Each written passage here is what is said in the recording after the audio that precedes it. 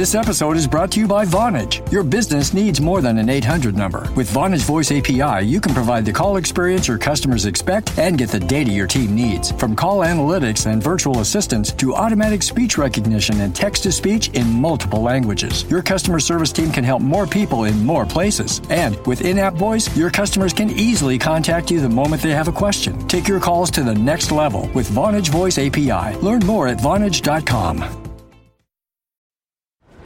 Diablo 4 has arrived. As the forces of hell gather, only you can stand in their way. Journey across the expansive open world of Sanctuary. Choose from 5 powerful classes, then progress them to fit your playstyle. Adventure with your friends in up to 4-player co-op with cross-play and cross-progression on all platforms.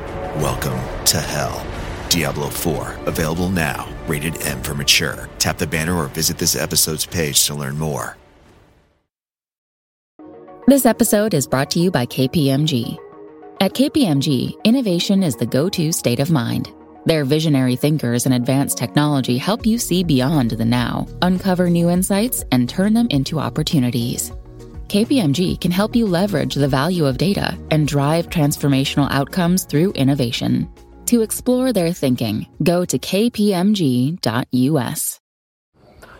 Hey guys, welcome back to Skincare Anarchy. Today's episode is all about venture capital, and I am so excited because this is going to really bring us to the first place, which is that seed phase and the seed investments that a lot of small brands initially opt for. So without further ado, I'm going to introduce you guys to the co-founder and also GP of FAB Ventures, Odile Roujol. Welcome to the show, Odile. I'm so excited to host you. So it's Odile, but I'm very happy to meet you. Thank you for welcoming me.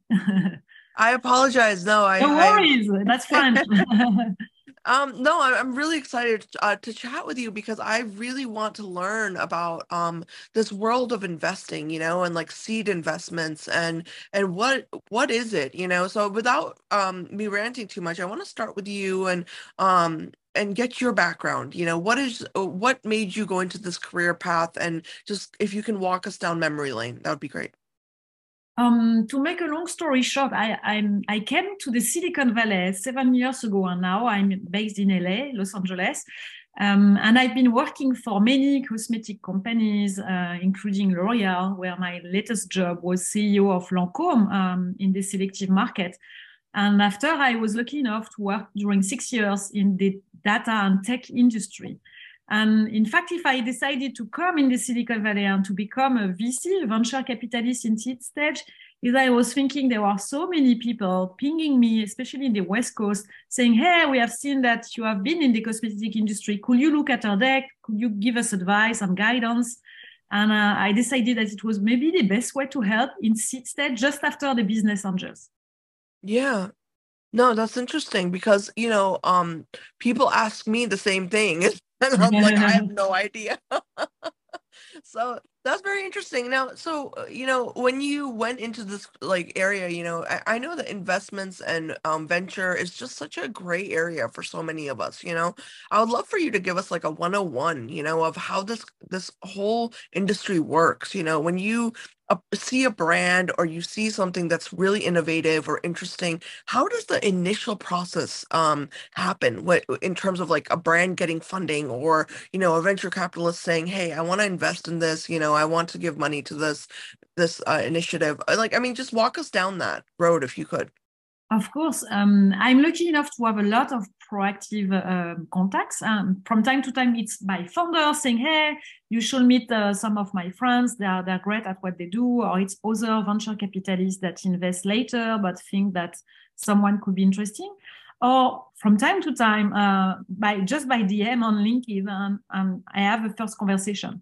Most of the time, the first conversation, especially in seed stage, is pretty much about the founders themselves.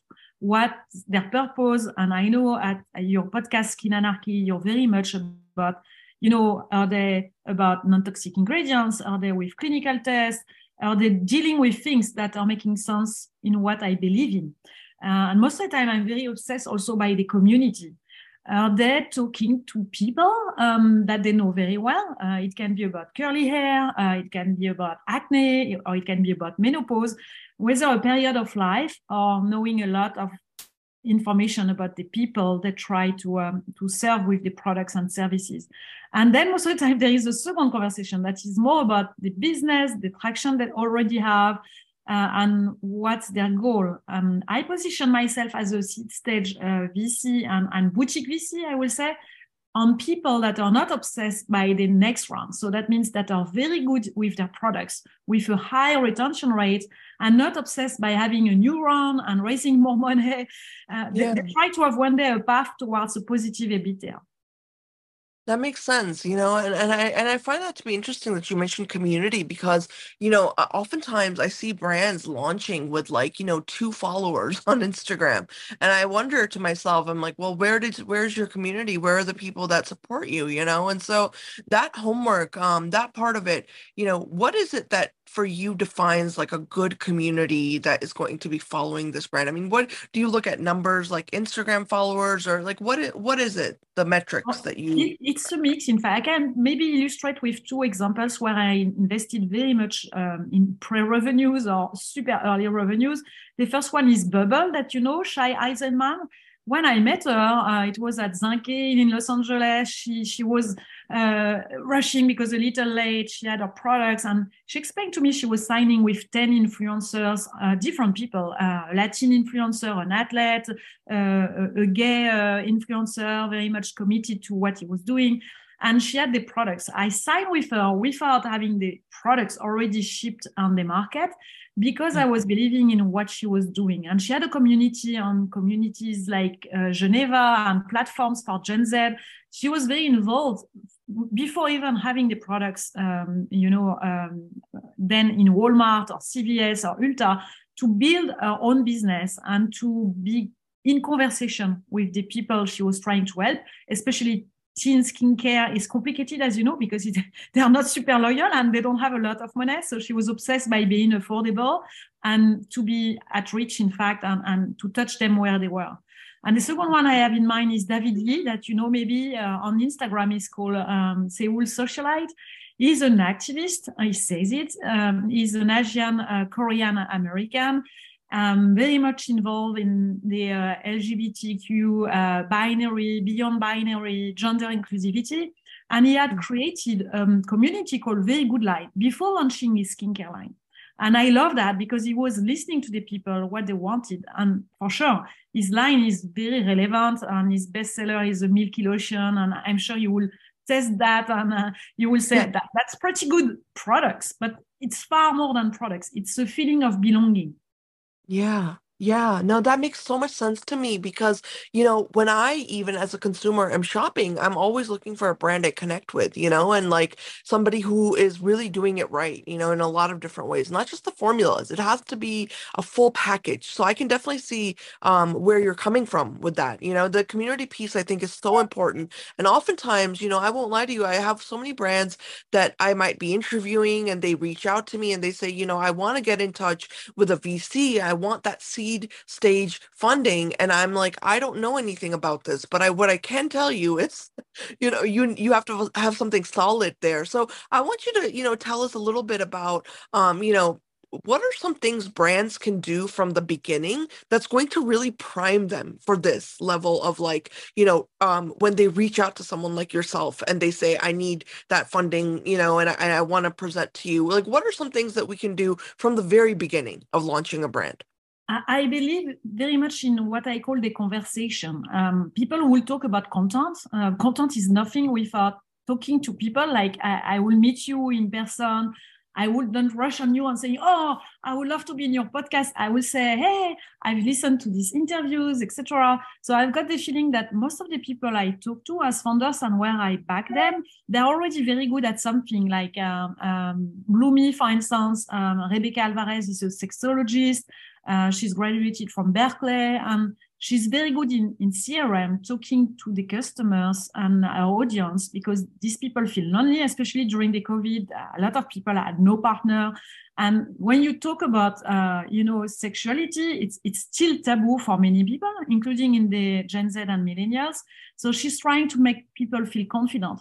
And it can be something very different, like E.418, as you know, they are about science. Savin Saib is very obsessed by the biopeptide and the biomimetism, but they've got a huge power with their hairstylist. And during the COVID, they did a donation. And you remember at the beginning, it was super tough. There was no subvention. No one was helping any hairstylist. And at that time, they were here, and they've built a very strong power as a network of hairstylists at that moment, in fact. So I will say, it's more than just a content, a library, because people will say, oh, take care of having on your site some education. It's part of your DNA day one, in fact, to be educating people, whether about their body, whether about something that you fix, and where you're very good at helping them to understand and guide them. Right. No, I think the guidance part is really interesting because, I know that a lot of people have so many questions about, if you get the funding, right? And then now you are facing this idea of what do I do, in terms of like, where's the next step? What is the right way to expand my brand?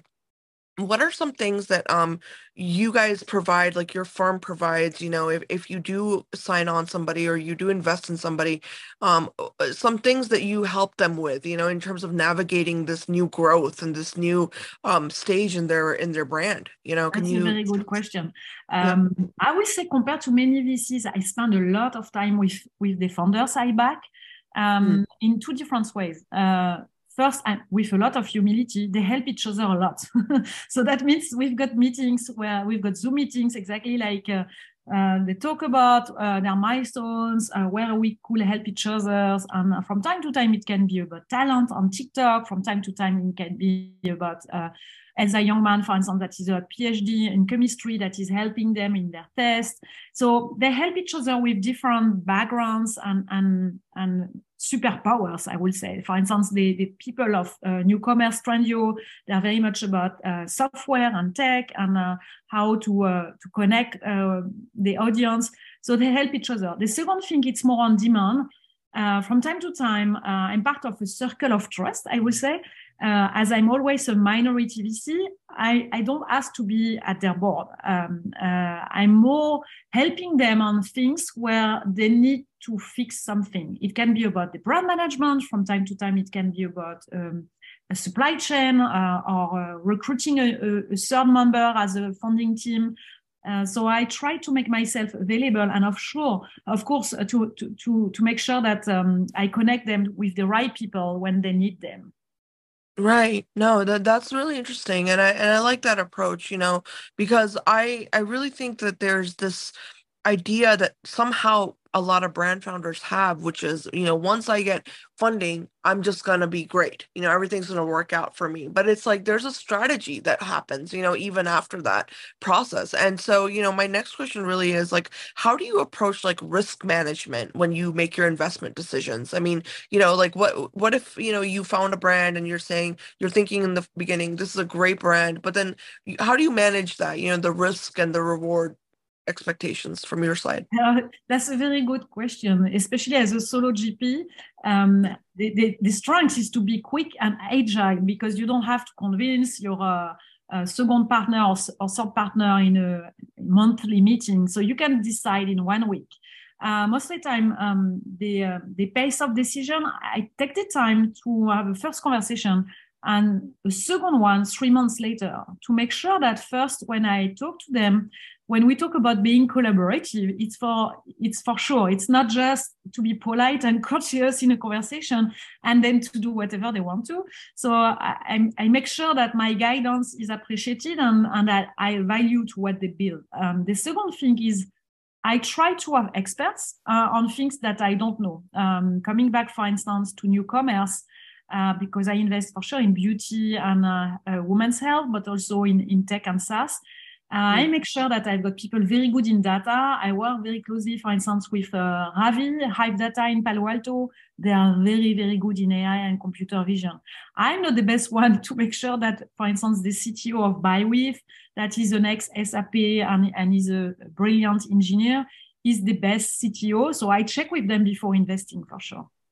That's awesome. I love that. So you do consult with other experts and, really do your own homework. That's good. I mean, I like that. And I think that's something I think brands need to understand is that, there's a lot of information that has to be collected before someone can invest in you, so the more I think brands can do, I mean, correct me if I'm wrong, but the more homework a brand can do and the more information you can provide and show that this is real and what we're doing is innovative, I mean, the easier it gets, I'm guessing, right? For yes, you to absolutely. Yeah. Yeah. The third superpower I've got is not only the tribe of the 23 founders, is also my LPs. I'm lucky enough to have beauty and luxury corporations and corporate ventures investing in FAB. They're fully aware that if they will invest directly in seed stage, they're pretty toxic for founders because, as you know, corporations are very competitive. So let's say that Unilever or Lauder will invest, or L'Oreal or whoever, then the other ones wouldn't touch the company, especially in consumer brands, not in B2B. So I'm lucky enough to have these people in my cap table, which enable conversations with the founders. Let's say, for instance, Bluebird Climate is on decarbonization and helping people to measure their progress, and they work with Patagonia or Glossier. They can ask questions to some experts in the big companies that I'm mentioning, and it's not anything linked to an economic interest. It's just, hey, let's learn together, and it's open innovation, in fact, on both sides. They learn from the big companies, and the big companies learn from them. So that's the third power I've got, in addition to having my skills and the tribe of founders helping each other. Yeah, I love that. I love that. That's like, it's like that saying, it takes a village to raise a child. It's the same thing with I love the image. You're right. I say that to educate my children, by the way. I love that. No, I mean, honestly, it's hard work, it's hard work. Yeah. And I think that it's important to have all these different, professionals and perspectives to really chime in, I want to ask you though, what is the ownership and exit strategy for investments in startups? If you can give us a little rundown of that. Alors, not all VCs will answer like me. As a boutique VC, my strategy is merger acquisition. I'm not trying to have the new unicorn. I know it's very difficult in beauty and fashion and new commerce. I'm trying to have people raising some money, but not huge amount of money.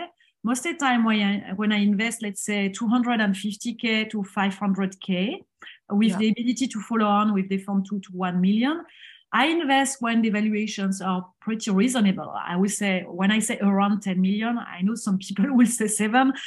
Let's not fight on that. Let's say 10 to 15 million, but never above. And it depends a lot on the revenues and the path towards the EBITDA.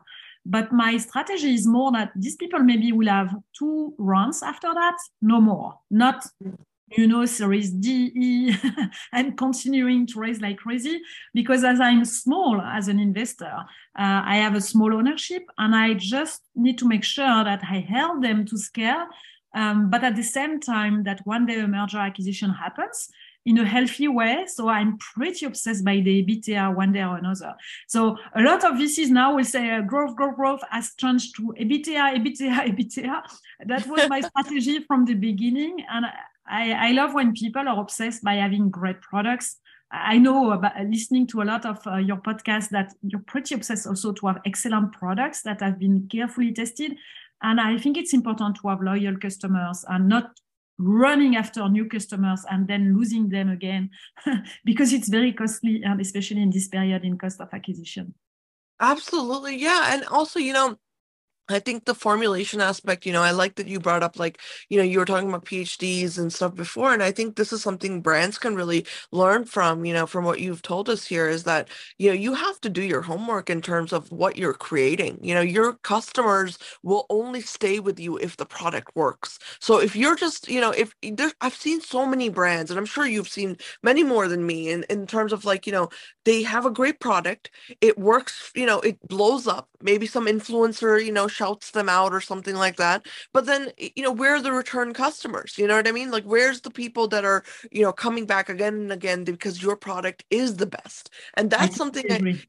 it's like I try to tell brands, I'm like, there's no VC, nobody who can fund you. That's your side of it. You have to put that work in. And so, it's very, very intriguing to me because so many people want to say, well, if I only had more money, if I only had more investments, I could do something great. No, start from the formula, start from the basics and make something great and then go, to the next step.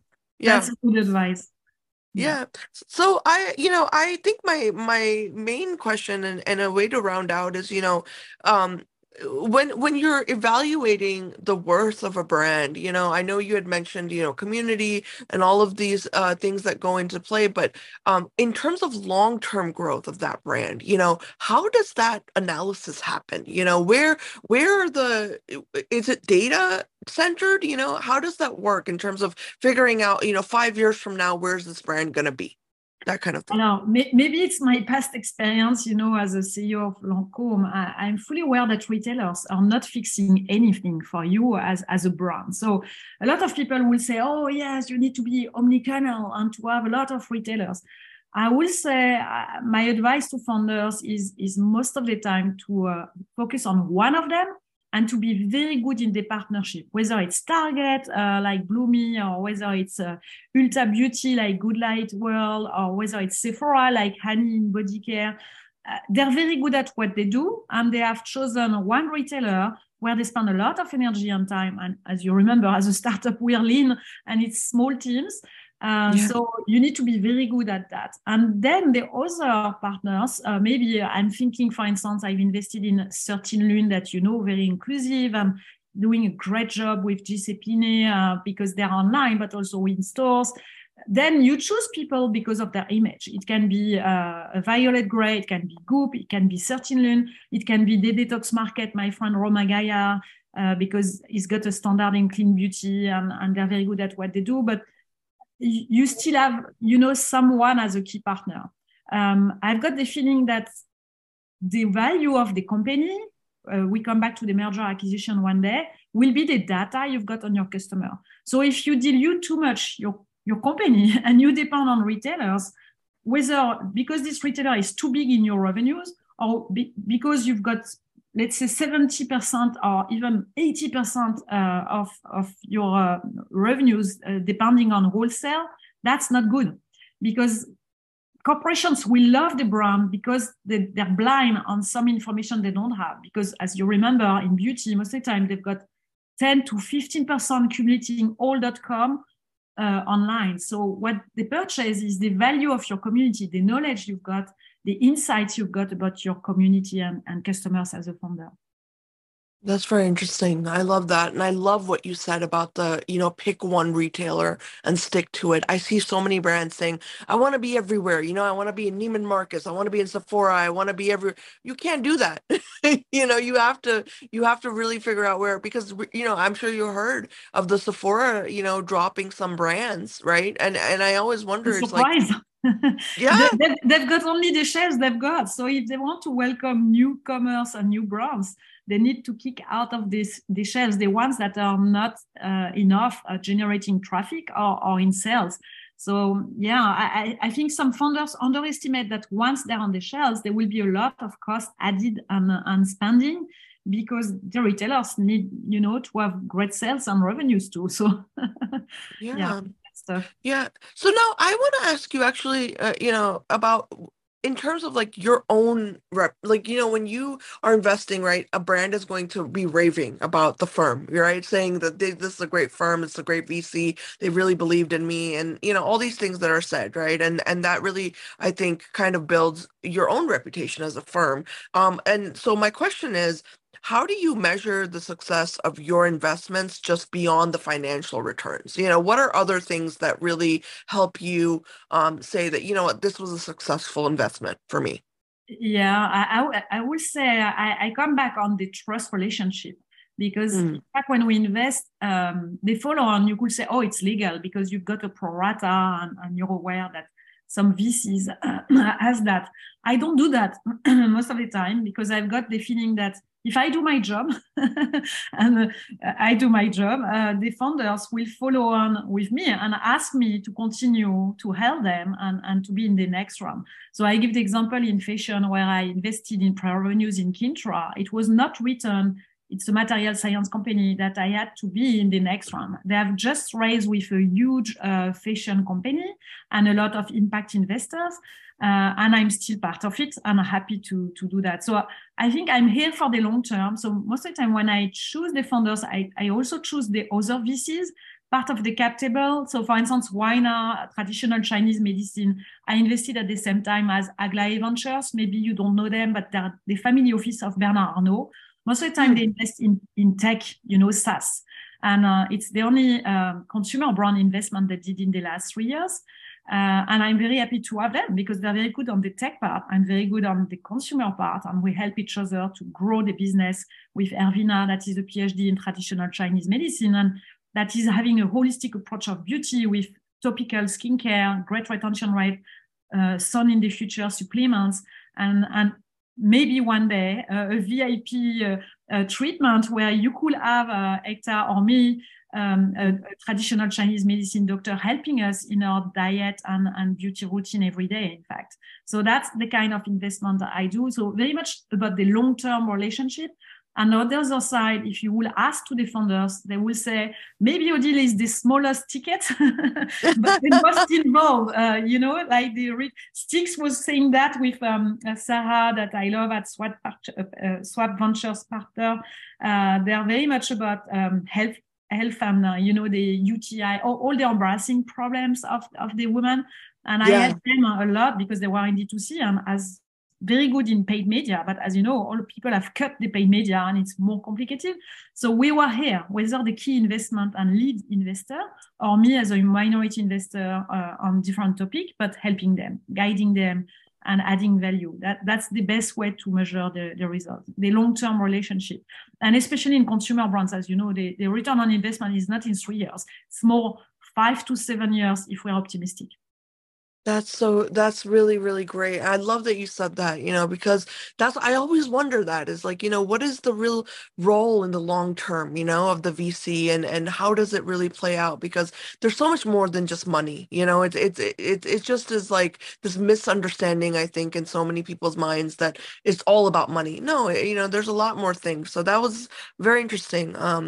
What you said here. I want to know one more thing though, is, if you can give us some advice, there's a lot of brand founders, lot of brand founders that, they tune into the podcast, and I'd love to get your advice on like any feedback you have for a pitch or the kind of presentation they should be preparing if they want to approach someone like yourself, and they want to really, present to you. Like, what are some things they should consider? The biggest mistake that I see, my French radical candor, is that from time to time, the founders are confused between a deck that they do for Sephora, let's say that is very much product oriented, and a deck to a VC. The VC is more interested by, for sure, what you fix, your community, your first traction, but very much also about your cost of goods and product margin, the business plan you've got, how you will scale globally, maybe one day, even if it's in 3 years, and that it's exponential. And the advice I give, especially to my female founders and friends and sisters, don't be too shy. I've got the feeling that, especially coming from the Silicon Valley, a guy coming from Palantir or Stanford could have a deck of 5 slides and just raise $10 million because he shows figures that are exponential. And some VCs will say, oh, he's a Palantir guy and Stanford, I will invest and raise a lot of money. And female leaders, as you know, are very humble about the figures because they are very realistic, and I will say more on the lower side. And from time to time, they forget that if they look for VC money, it needs to be exponential. So that means instead of being in 5 years at $10 million, that they better be at $25 or $50 million, which a guy will do spontaneously. So don't forget that, ladies. Don't be too shy on your figures. Yes, you don't know exactly yet how it will be, but if you've got great products and you open a retailer partnership and you scale globally, normally you should manage because you're smart and you should be the best at what you do. I love that. I love that you spoke to the women out there and the female founders, because that is so important. And it's so true what you said. I mean, I think as women in general in every career, we try to stay humble, we try to stay in this like Yes. this Yeah. lane or our own box, and it's just so we can't do that anymore. It's a competitive world out there, and we have to step out of that box and just say, listen, we're here, we're doing something great, and we're going to show you exactly how great it is. I love what you said. This is so important. Yes. So Well, but that's really, where what I wanted to ask you, Odile, but thank you so much. This has been so lovely to chat with you, and I really appreciate your time and coming on the show and I sharing this with us. apologize about what I call my French radical candor. I say things that are not polished No, just to no, try no. to help.